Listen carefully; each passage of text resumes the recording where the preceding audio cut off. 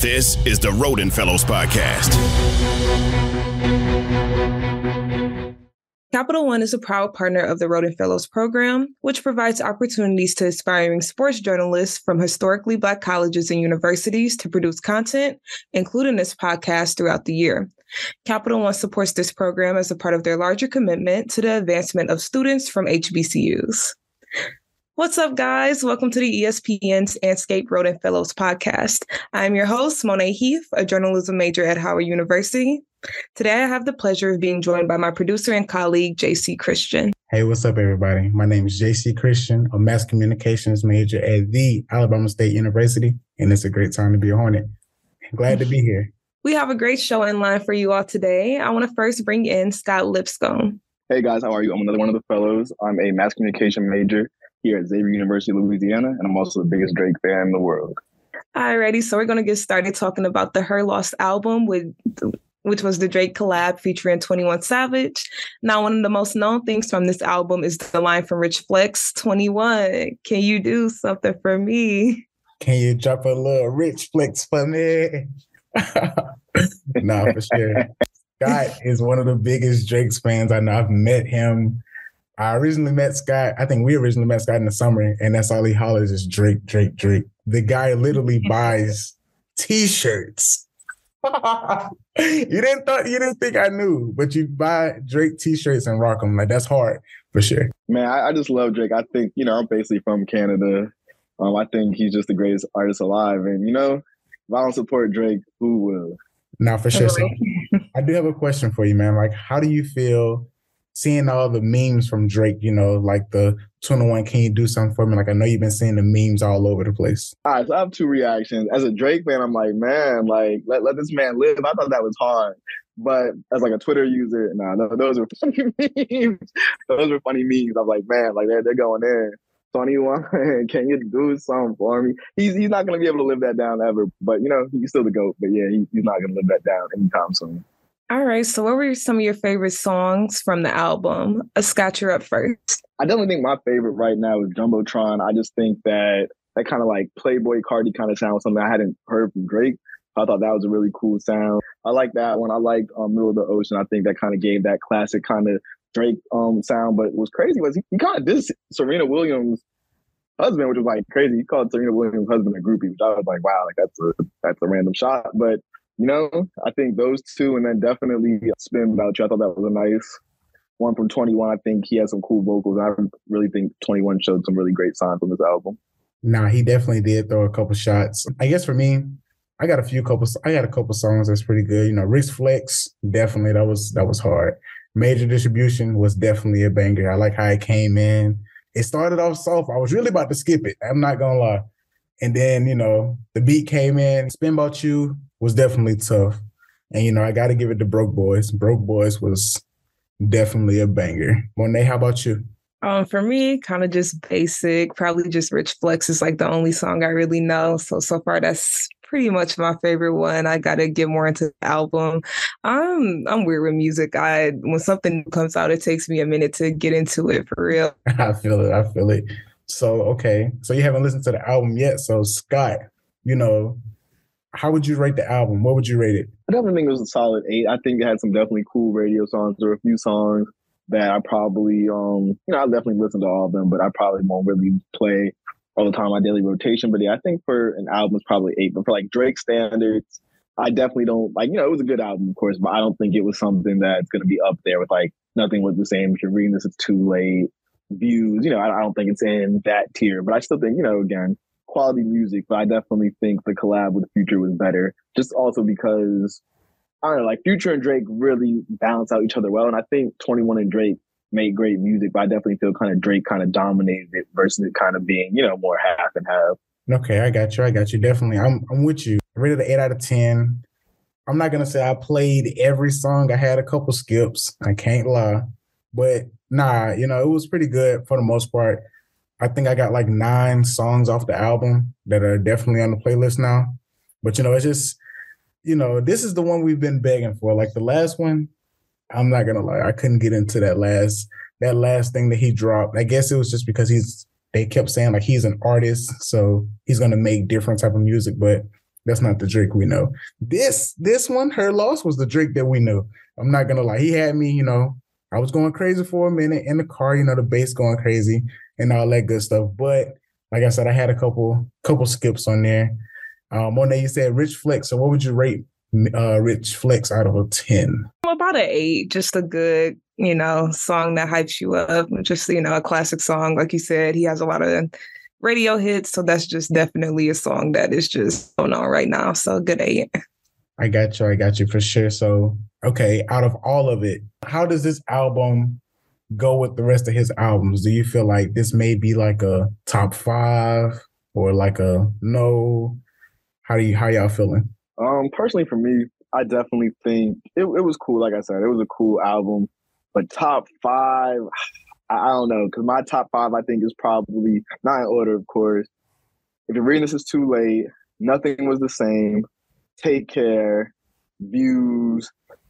And then, oh man, see, this is a tough one. I don't know if I'm gonna put Scorpion or Certified. Like, Drake just has so many quality projects that, again, this was a great project, and I think maybe if it was any other artist, it would probably be in their top 5. But Drake has just had so many great projects that it's not in my personal top 5. Again, there were definitely some songs that like I think Jumbotron again is one of my, it's gonna be definitely in my daily Drake rotation, as well as probably Major Distribution, like you said.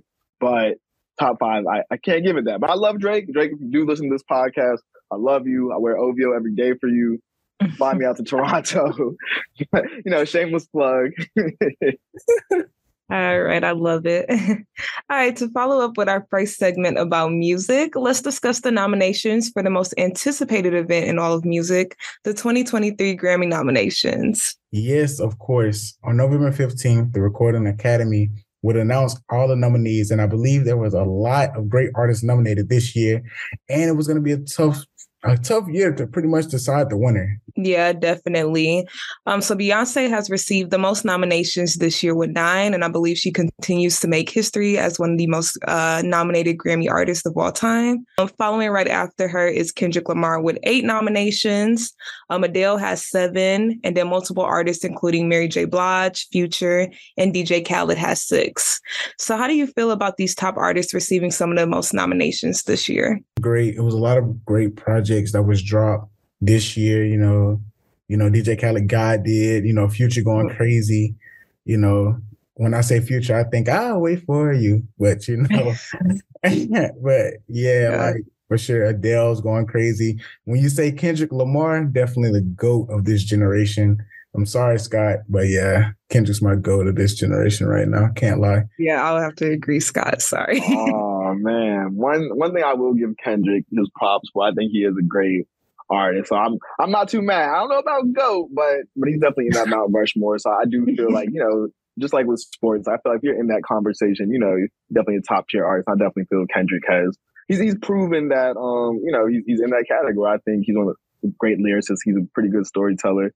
And I will say, I've heard he's also a really great performer. So I can't knock your boy Kendrick deserving of it. Same thing with Beyonce. I think that she's one of the best artists I've ever seen. I think next to Michael Jackson, she might be one of the greatest artists ever. Because again, not only does she make such great music, but I love her attention to detail in videos. I love how she performs. So I definitely think she's very deserving, and definitely giving her flowers while she's here. And Adele is actually one of my favorite non-rapper hip hop artists. I think she has a beautiful voice. So I'm super excited to see if she wins any, because Adele can sing. I just think her voice is so beautiful. She had me at Hello from the Other Side. Yeah, see, I can't sing, but I definitely think Adele is great. So I'm super excited to see how the Grammys play out. Yeah, same. I definitely think, like I said, Mr. Morale and the Big Steppers was one of my favorite albums this year. Just seeing, a lot of the mature topics that Kendrick talked about, I really enjoyed it. And then especially after seeing him live at concert, it definitely got me more addicted to the album. So that definitely was great.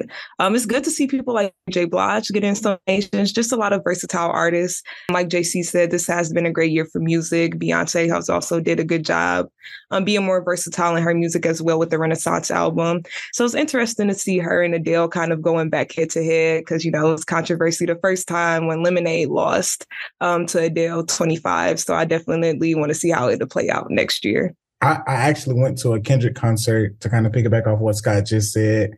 definitely one of the latest concerts I've been to. You know, he was performing, Baby Keem came out. When Baby Keem came out there, oh yeah, it was lit. You know, I seen a TikTok about the concert maybe like a couple months later after, and I was like, I was there, like it made me relive it again, and I was like, yeah, that's tough. But I like one thing about Kendrick that I really want to just kind of say. Like I said, he's my GOAT for sure. You know, he's right there next to J. Cole as a, you know, great lyricist and all that good stuff. So it's like when he first started, he was talking about like drugs and stuff like that. But when he came back, he started talking more so about like problems in the Black community, you know, being an advocate for a lot of things Black, you know. So that's something that I kind of want to pinpoint out, that when I say he's my GOAT, like he does things for the community. He talks about those things that, you know, we go through or people have been through. And it's like he tells stories like, you know, one of my favorite songs from Kendrick has to be like Sing About Me. I'm Dying to Thirst, because it's just tough. Like, I'm not going to lie. If you guys are listening, listen to Sing About Me. It's basically like a story in his own.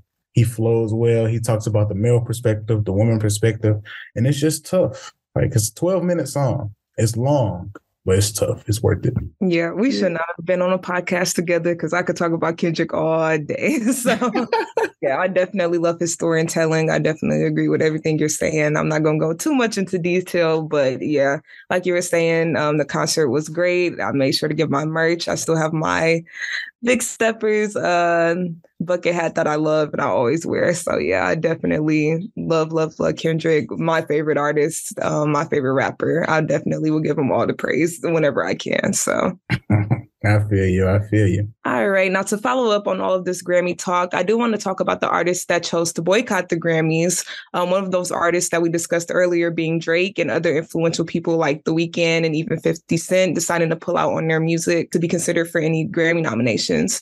So what does it mean for these artists to not want to receive these awards in order for their voices and viewpoints to be heard? I guess I'll go first. With regards to Drake, it's kind of an interesting evolution because, you know, he has trophies, you know, like the song, and he kind of talks about like, you know, sipping out of his like Grammy award, whatever, and like how much it meant, or you know what I mean, whatever. And then to kind of go to this thing where he's also said now, one of his songs, I just gave up Grammys on my Instagram, them OVO boys, the businessman. So I think it's interesting kind of like the evolution of how some artists go from, you know, they want that Grammy, they want that award, they want that recognition, to now they feel like, okay, we no longer want this.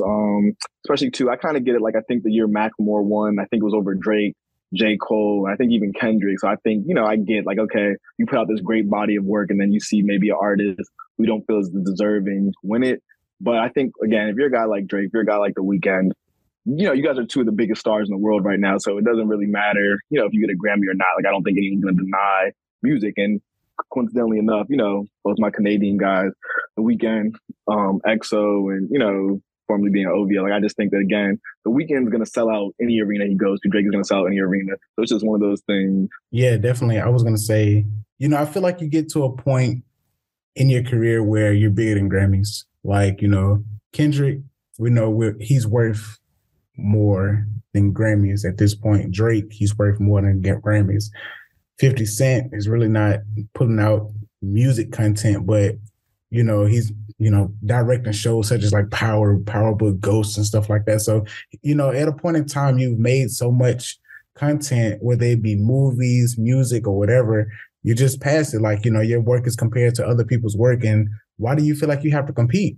If I'm getting millions and millions of dollars of just dropping 16 songs, I don't need a Grammy. In my opinion, I don't, because, you know, my work is telling it itself. My work is paying the bills. You know, it's keeping me happy. I can go buy a Lamborghini, drive down the way and just, you know, have fun. I can drop the top. Like, you know, I can go on vacations and have fun. Like, you go to places, go out of the country willingly, and people know you over there. If you can go out the country and sell out a crowd, you know how big of a star you have to be. So it's kind of like, you know, in a sense, are you really looking forward towards that Grammy anymore? Like, okay, like, you know, like you said, 50 Cent, Drake, you know, you don't have to look towards it no more. I feel like you really don't. Yeah, I definitely agree with everything you're saying. I had the pleasure of actually seeing both Kendrick and The Weeknd performed this year. The Weeknd's concert was definitely probably the best concert, in my opinion, that I've ever been to.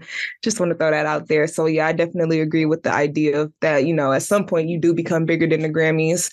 I think for a long time, we just viewed the Grammys as the highest, achievement just in any awards, period. So I definitely think that now it's becoming a time where we kind of see the biases in some of the things, like including categories and how some people are kind of not in their respective category that they should be in. Someone that I think of a lot when I think about this is Doja Cat, where I associate Doja Cat as more of a rapper, and it seems like all the time she gets put in the pop category. So that's kind of one of those things. And just also just not feeling appreciative in their music. I think about Nicki Minaj, how, Nicki Minaj is one of the best, in my opinion, female rappers of all time, and she hasn't received the Grammy. And I definitely think that that's someone that is, kind of in that sense bigger than the Grammys as well, because, we know how valid Nicki Minaj is at this point. So I definitely think we're just becoming more accustomed to that, the awards, they're nice, but they're not the most important thing that you need as an artist. Yeah, I think you hit that right on the nose. Like when you have someone like Nicki, I think you can compare kind of like a Nicki Minaj to maybe like a LeBron or someone where because they've been so consistent for such a long time, sometimes they get overlooked. And I just think that, again, like you said, I think Nicki Minaj is one of the greatest artists, not just, woman or male, but I think, she's been so consistent for such a long time. She's paved the way for a lot of people that I think that people sometimes confuse with maybe some of the non-music stuff with her, with, her actual music quality, which I don't think is fair to her at all. And, like you said, she's definitely bigger than that. She's going to go down as one of the GOATs for sure. Yes, definitely. Well, despite all of the controversy and things that people think about the Grammys, it's great to see that history is still being made this year with people like Beyonce, and to see amazing artists continually be highlighted for their hard work. Definitely. Before we bring this next guest on, I want to say I met this guy in person for the first time, around SWAC Media Day. If you know me, I go to Alabama State. That's a SWAC school. And pretty much like, he's been family to me since. Like, it feels like I've known him for like 5 plus years already. Let's give a big Rodan Fellow welcome to my homeboy, my friend, my brother, Chauncey. Hey, what's going on, everybody? Hey, welcome, Chauncey. Hey, I just want to first say that I'm extremely excited to be on, and very much just as appreciative to be on as well with you guys, and being a fan of what you guys have done so far. You guys have done an amazing job, and I'm just so excited to see you guys push the Rodan Fellowship forward. I appreciate that, Chauncey. So I'm gonna give you a second to introduce yourself, tell you where you go to school. I don't like where you go to school, but I'm gonna let you introduce. You don't like the inferior school. That's what it is. I understand. Don't start with me on the podcast. I understand. Listen, you don't like the inferior school. You wish you went here. That's what it is. Hey man. Hey. Didn't we just beat y'all? Hey, listen. That's your first time in your entire collegiate career. You're right. And it was a good one. Come on now. It was a good one. That's all I got to say. It was a good one. But I will say, in that fourth quarter, in the very last drive, you guys knew what was going on the moment the drive started. True or not true? Did you believe that we would go back and score and force the game into overtime like 2019? I got a question. Did the time run out? Did the time not run out? Who brought the championship home? Big Bama State. That's all I got to say. So I'm going to let you introduce yourself before I get started with you now. Go ahead. All right. I'm just going to continue the show forward here, as he knows who's the inferior school. If you don't know who's the much more superior school is to Alabama State, it's the illustrious Alabama A&M University. I am a senior, also majoring in communications media. As JC has explained, I also am in this media business as the rest of you great fellows. I currently hailed as the men's and women's basketball play-by-play and host. I also am a writer for the AL.com, which is our state's publication, our state's digital publication. So I wear a couple different hats for our university and just for the state in general. I'm currently from Cleveland, Ohio, and I'm looking forward to, helping and being a part of this great show. All right. Well, we do want to once again welcome you. So we're going to go ahead and just get right started into the interview. So you've had an interesting summer entering for the LA Rams. Could you tell us a little bit about your experience? Wow. So the experience was something that is so hard for me to put into words sometimes, because it's incredible to just think that this happened in a matter of a 2-month span, you know. So originally I was interning in Huntsville at one of our local stations, WHNT News 19. And I got an email from Gregory Gibson, who is an amazing man, amazing leader. He partnered with ESPN to create the Black Sports Business Symposium, which was in Atlanta during Juneteenth weekend. The idea was that he could bring hundreds of Black sports professionals across the world, across the country, across all of the major league sports, and including a couple of our networks as well with ESPN, have everyone come together and with students as well and create this incubator and this great space for us to be able to grab knowledge and to create connections, build new friendships. And also one of the main points, which was to create more diversity in our major league sports. And so I had got there. I just took a leap of faith and say, you know what, I'm going to go to this symposium, and I'll worry about the rest when I get back. Yeah, I have family to stay and things of that nature, so I wasn't worried about where to stay and things like that, because I always have family in Georgia. So once I got to the symposium, I was immediately met by one of my good friends and a guy that I generally call a mentor, a true mentor, and Steve Weish, NFL Network Steve Weish. And he actually introduced me to this guy, and we had a great conversation. We talked about the struggles that HBCUs face, whether it's the internet desert, the broadband desert that we see faced on our campuses today, or food deserts. And I also got a chance to just elaborate and talk on what I see myself doing in the future and why, which is being a play-by-play and a host, because we don't necessarily see a lot of Black play-by-plays on air. I mean, if you go through the major television networks right now for the NFL slate, you may not find a Black play-by-play on Sunday. For the first time in the NBA Finals last summer, we saw a play-by-play of color for one game in Mark Jones, or maybe it was 2 games, I'm not sure. But the only reason technically that he even had the opportunity was because Mike Breen wasn't able to do it due to COVID.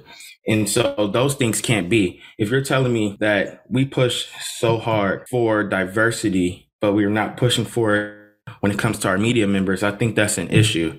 So that was always been my purpose, and I was able to share that with him.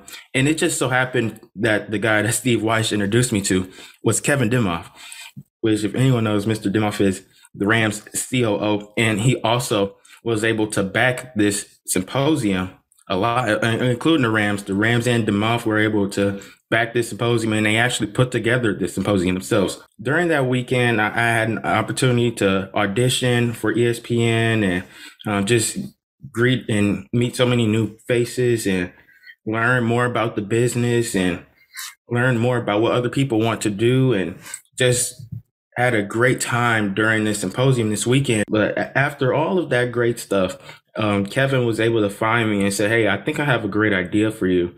What do you think about coming to Los Angeles for a couple of weeks with us? And honestly, I was stunned. I didn't know what to think in the moment, because it felt like I was paralyzed, because it felt like a part of my dream was right here. We got the things sorted out. And when I got there, I could just already feel the aura of how this team was and where they had just came from, being a Super Bowl champion. You know, when it starts to hit you the moment that you see Aaron Donald doing the drill that went famous this summer and that went viral this summer. I can't even describe it. I'm going to call it the Aaron Donald drill, but it's like the choking drill. I'm pretty sure everybody saw it, right? Yeah, for sure. Yeah. It hits you when you see that moment. and then also seeing Matthew Stafford and then Cooper Kupp. And unfortunately, you see Van Jefferson's injury, but it hits you the moment that you know that this is real when you get on that field and you get to training camp and you see these amazing talents, but you also see the behind the scenes with the training staff members and the operation crew, and then also the content crew that I was so happy I could be a part of and see their ways and how their culture is built and understand what it takes to be a professional throughout the day-to-day of an NFL staff member. And I just had the greatest mentors I could possibly have out there with their play-by-play and radio hosts and JB Long, as well as Erica Tamposi, or also, AKA Ricky Hollywood. And she was amazing. And they took me in as my training camp parents, quote unquote. And they were able to just give me enough knowledge and also give me an idea of how things go for them throughout their season. And it helped me so much along the way. When I look at it now as we get into basketball season and I'm back now on the call for Alabama A&M, I took everything that they gave me during that time, whether it was Erica's social notes when she's writing her script for social media and helping me with my content producing, to also learning how to manage my game notes and how to better organize my rosters when it comes to calling basketball games from JB Long.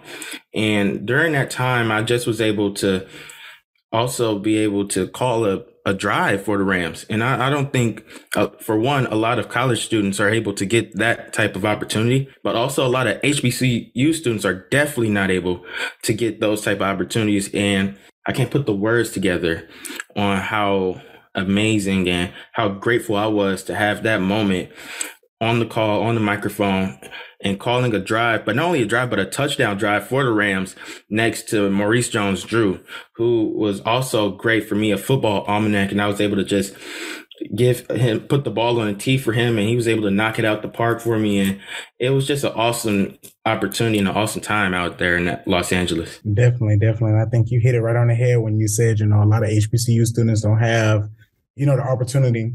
And pretty much, we're starting to get more opportunities as time go. Me and you, everybody in this call goes to HBCUs, and you see where we are now. You're interning with the Los Angeles Rams, and, Scott and Monet and myself interning with, Anscape, the Rodin Fellows from ESPN. So, we're actually starting to get a lot more recognition and a lot more opportunities. As long as we take advantage of those, I feel like we can set the tone for a lot of HBCU students that want to be where we are, communications majors or even doctors or even lawyers, to inspire them to understand that, if you work hard, you can get there. And I also think, guys, that I think it's a duty to all of us that are in the media to also show the youth that there's more to life than being able to dribble a ball or fiddle with the mic. And I can't remember who gave those lyrics. I think it was J. Cole. But I think it's our duty as media members to prove to the youth that there's more than just those two things to get out of the situations you're in. And being in sports, that's been able to think something that's pushed me to wanting to be great, but also being a great example as well. And I think you hit the nail. I think you touched on this really well, JC. From our perspective as Alabama HBCU students, we don't have the luxury that a lot of the other universities have. When you look at the state of Texas or state of Georgia, even over in for Howard and Hampton, I saw they had a partnership opportunity with the Washington Commanders. We don't have a lot of major league sports, unfortunately, in this state. I think the only major league sport that they truly consider is the Crimson Tide, and they don't have too many ties to neither one of our HBCU. So It's difficult to try to navigate as a sports media member in this state, but it's also even harder to find the opportunities that we want because there's not too many partnerships with our universities. Definitely. Well, you hit everything on the head for sure. Well, that's all for today's episode. Thank you, everybody, for tuning in. Follow us at Anscape on Instagram, Twitter, and TikTok to keep up with our HBCU homecoming experiences. To our audience, thank you for tuning in with us for another year of the Fellow Podcast. We'd like to give a special thanks to Scott and Chauncey for taking out the time to be with us. An extra thanks to Mr. Roden, Parker Owens, and the ESPN digital audio team. Get all of your Roden Fellows HBCU podcast episodes by subscribing to the Anscape Listen tab on the ESPN app. Make sure to join us next time for another HBCU podcast. And don't forget to go on the Anscape website to look at the latest news and insight. Producer JC Christian. And I'm your host, Monet Heath. All right. Thank you guys for tuning in.